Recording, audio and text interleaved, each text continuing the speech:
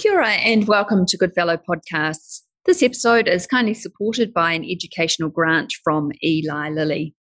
The content is entirely independent and was developed by the Goodfellow unit and our expert speaker. I'm Dr. Louise Kugler, and today I welcome Dr. Ryan Paul to the podcast. Today we are discussing an update on sick day management in the patient with diabetes mellitus. Ryan is an endocrinologist and diabetologist at the Waikato District Health Board and a senior lecturer at the University of Waikato. He has particular research interests in the emerging technologies in type 1 diabetes, the management of diabetes in youth and young adults, reducing inequities in diabetes care in Maori and rural populations, and improving models of care for diabetic patients. Ryan is an executive member of the New Zealand Society for the Study of Diabetes, and in 2019 was awarded the New Zealand Clinical Educator of the Year by the New Zealand Medical Council. Kia ora, Ryan, and welcome to the podcast. Thanks for inviting me. So today we're discussing sick day management with the patient with diabetes. So should all patients with diabetes have a sick day plan? Yes, they should, Louise, is the basic answer. And that is because any illness can lead to either significant or usually hyperglycemia, and much more so than hypoglycemia. And that can be a significant cause, of comorbidity that needs sorting during the acute illness. So Ryan, what does a sick day plan look like? Well, we're hoping to actually develop a national standardised sick day plan. So it would be, for every patient across the country. But I think it's about having a simple checklist for patients that they have whenever they get unwell. And that includes notifying somebody that they are unwell and they may need someone to check on them. A set of a basic advice in terms of making sure that they stay well hydrated and eat some food, if possible, that they can tolerate. And also specific advice around medications and what they need to change and when they need to seek medical attention. So I wonder if I can ask about monitoring. What sort of monitoring should we be telling our unwell diabetic patients to do? Well, Louise, for all patients with diabetes, I recommend they have a glucometer and glucose test strips available at all times. They can use it whenever they're unwell. And we will be advising patients to check their glucose levels at least 3 to 4 times a day when unwell, or at any time if they're symptomatic of hypoglycemia or hyperglycemia, and an action plan developed around those glucose levels. Now that empagliflozin is widely used, it's become possible to monitor ketone levels in terms of risk of diabetic ketoacidosis. Now, Pharmac have said wrongly or rightly that these patients do not receive a funded CareSense dual meter, so they can't monitor their ketone levels at home. It's important to know that urinary ketone levels are unreliable in someone that's on empagliflozin due to reduced excretion of urinary ketones. So they need to monitor blood ketone levels. The take-home point is that diabetic ketoacidosis is still rare in these patients, and when they need to monitor ketone levels is whenever they have symptoms of diabetic ketoacidosis.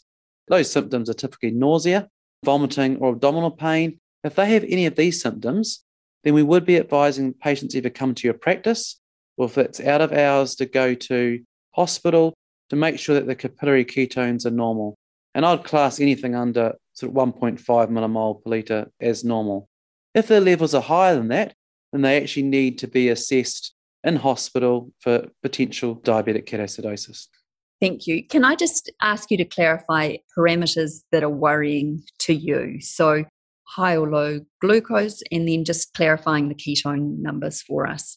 Sure. I would class anyone with severe hypoglycemia, and that may be anything less than 4 millimole per litre if they're very symptomatic, that needs medical attention, or if they're having frequent episodes of mild hypoglycemia, because that is something that, and once again, anything less than 4 millimole per litre, if it's frequent, that is something that also needs medical attention. With regards to hyperglycemia, there is no, necessarily strict cutoff. If you had someone that was having persistent glucose levels greater than 20 millimole per litre, then I definitely think that would be worth sorting out their glycemic control.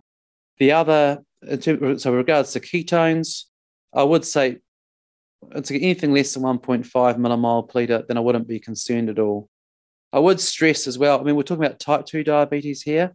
You would have a different sick day management for type 1 diabetes. And particularly these patients can monitor ketone levels at home, and you'll be monitoring more frequently. You've given us some parameters, but at what point would we consider admission in the type 2 diabetic who was unwell? I think you're always treating the patient in front of you, and I think it's always important to remember. And if you would normally refer a patient for admission because of their illness, that still remains the case. So that doesn't change. And then it's about how unwell is in regards to their glycemic control. And I think if you've got someone that has got persistent hyperglycemia, particularly, the meter may be reading high, then and they may not normally be on insulin treatment, you will be worried about, potential risk of hyperglycemic hyposmolar syndrome or diabetic ketoacidosis. And then these patients should probably be referred to hospital. And the same with recurrent hypoglycemia, particularly if they've got insulin on board and you're not going to be able to manage them safely at home overnight. These are also patients that I'll be thinking about referring to hospital. So I wonder if we can talk about the different classes of medications now for a moment, thinking about those that will need to be altered and those that may need to be stopped. So can we start with the sulfonylurea? Yeah, sure.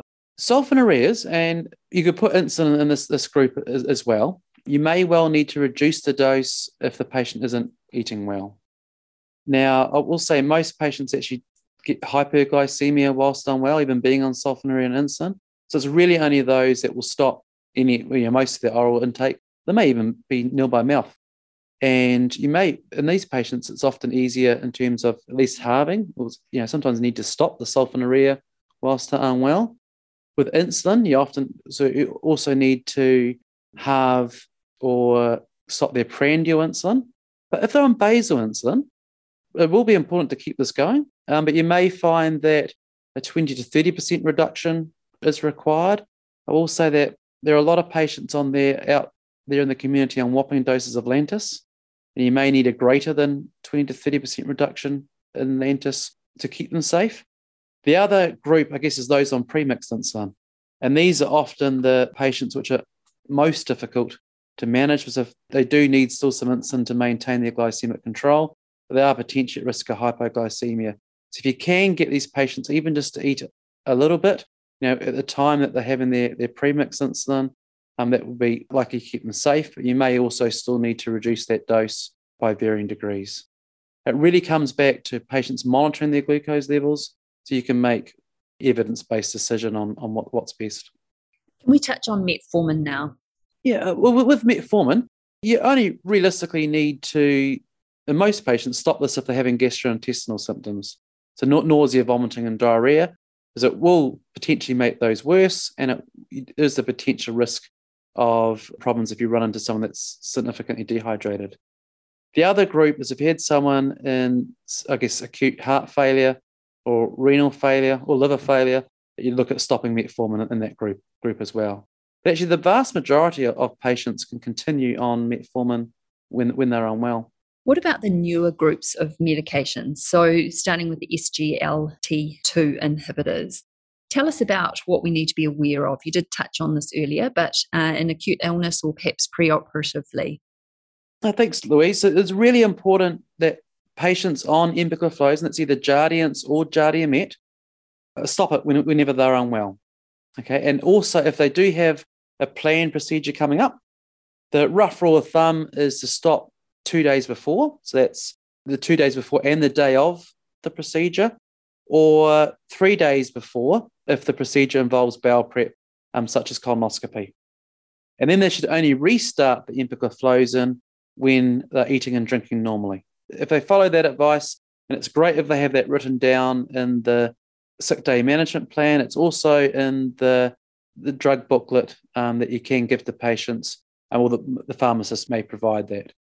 In that, as part of that, I guess, as I've spoken about, they should also know when they need to have their ketone levels measured. So that's a really, really important point, that when you're starting empagliflozin, that you get that message across. With regards to dulaglutide or Trulicity, once again, these patients they may already have the injection on board. So it's a once weekly injection. So there's nothing you can change from that point. But if they had, significant nausea or vomiting as part of the illness, it may be reasonable to delay their next injection until they're better. So I just wonder, Ryan, if you can just clarify for me. You said to stop the SGLT2 inhibitor when you're unwell. Does that mean a little bit unwell or a lot unwell or just not eating and drinking? Can you give us some real guidance on when to stop these medications? Thanks, Louise. I will say it's a really hard question to give a specific answer to. And I think the best advice is to tell patients any acute illness, because that just varies by degree for everybody. Same with procedures.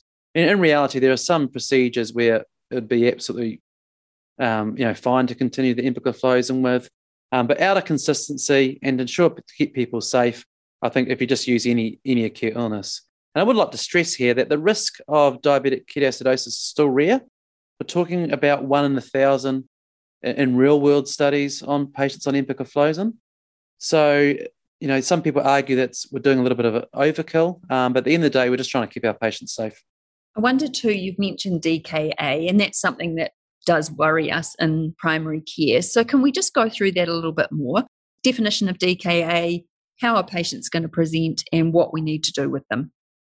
Well, what diabetic ketoacidosis is defined as is basically hyperglycemia with high ketone levels and subsequent acidosis as a result of that. Now, what is really different about SGLT2 inhibitor-induced DKA is that glucose levels may be normal. So this is where it comes about to look at the symptoms, look at the ketone levels, and making that decision whether they then need to go on to have a blood gas, for example, to determine whether they have DKA. And obviously the vast majority of you can't do that in primary care, and it needs to be a referral to secondary care to get that done.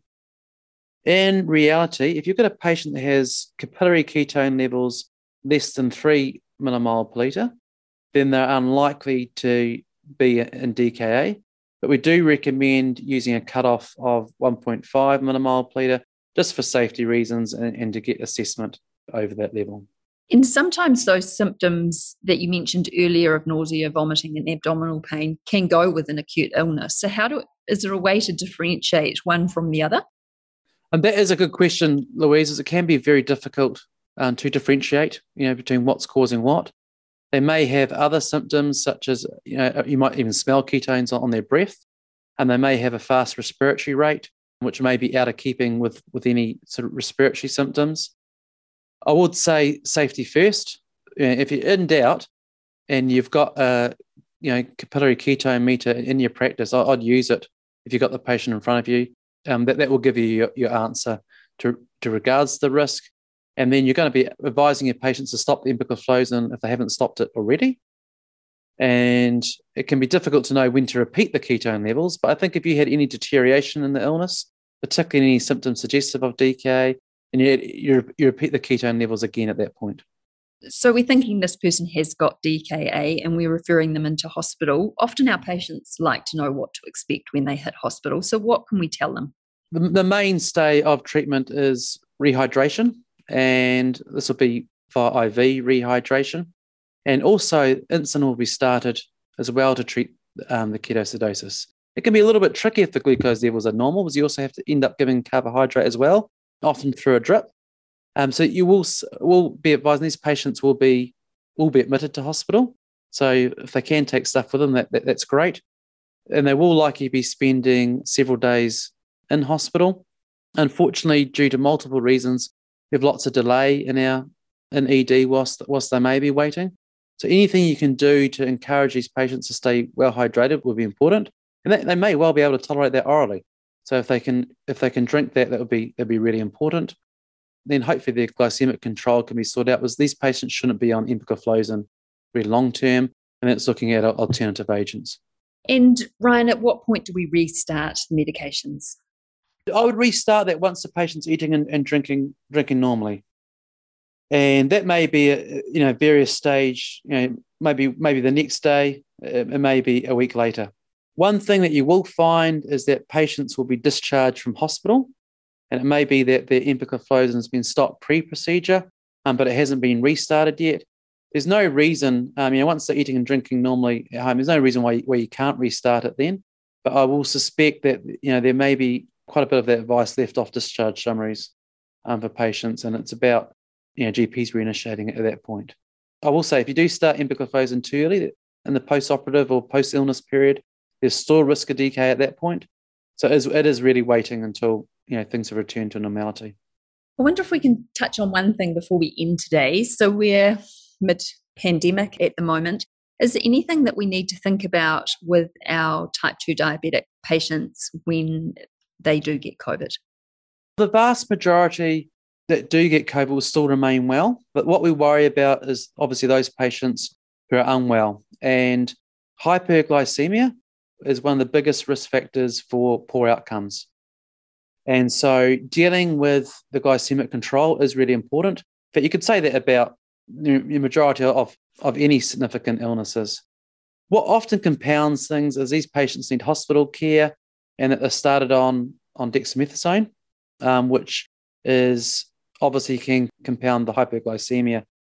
There may be times, I guess, since we really are in the height of the pandemic, where these patients are discharged with still the effects of dexamethasone on board, because it is very long acting, and you may well need short-term insulin or other agents to control hyperglycemia in that period. The advice still stands that dexamethasone is only indicated in hospitalised patients. So at this stage, I wouldn't be recommending using dexamethasone in primary care, but it is something about, obviously we're worried about outcomes in COVID. Dealing with the glucose control is really important. So you've mentioned dexamethasone. Tell us about dexamethasone in the diabetic patient with COVID. What are we trying to achieve here? Well, the main aim is reducing the inflammatory response along with COVID. And it's not, I will say it's not specific to patients with diabetes. It's for all, for those patients who are sick enough to be hospitalised with COVID and require basically high level of care. And we know that dexamethasone improves outcomes. But it also raises a good point for any steroid treatment in patients with diabetes. Louise is a common form of comorbidity. And I'd count anything over 1 to 2 milligrams of dexamethasone a day or prednisone of 20 milligrams a day, doses higher than that, as being significant. And you'll find that most of your patients with diabetes will develop significant hyperglycemia as a result.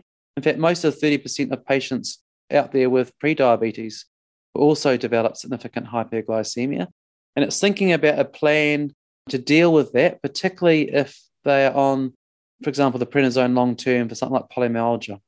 These patients, it's great if you do a baseline assessment of glycemic control, and an HbA1c would be very reasonable for that.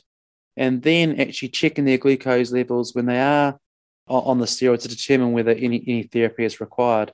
Sometimes you can get away with sulfonylureas in terms of reducing their hypoglycemia, but often you require insulin whilst on high-dose steroids. So it may be, particularly for future courses, for something like exacerbation of COPD or another course of chemotherapy, that when the patient's undergoing this treatment, that you have short-term insulin, which is then, they don't require in-between episodes, but you just got that planned when they're on high-dose steroids.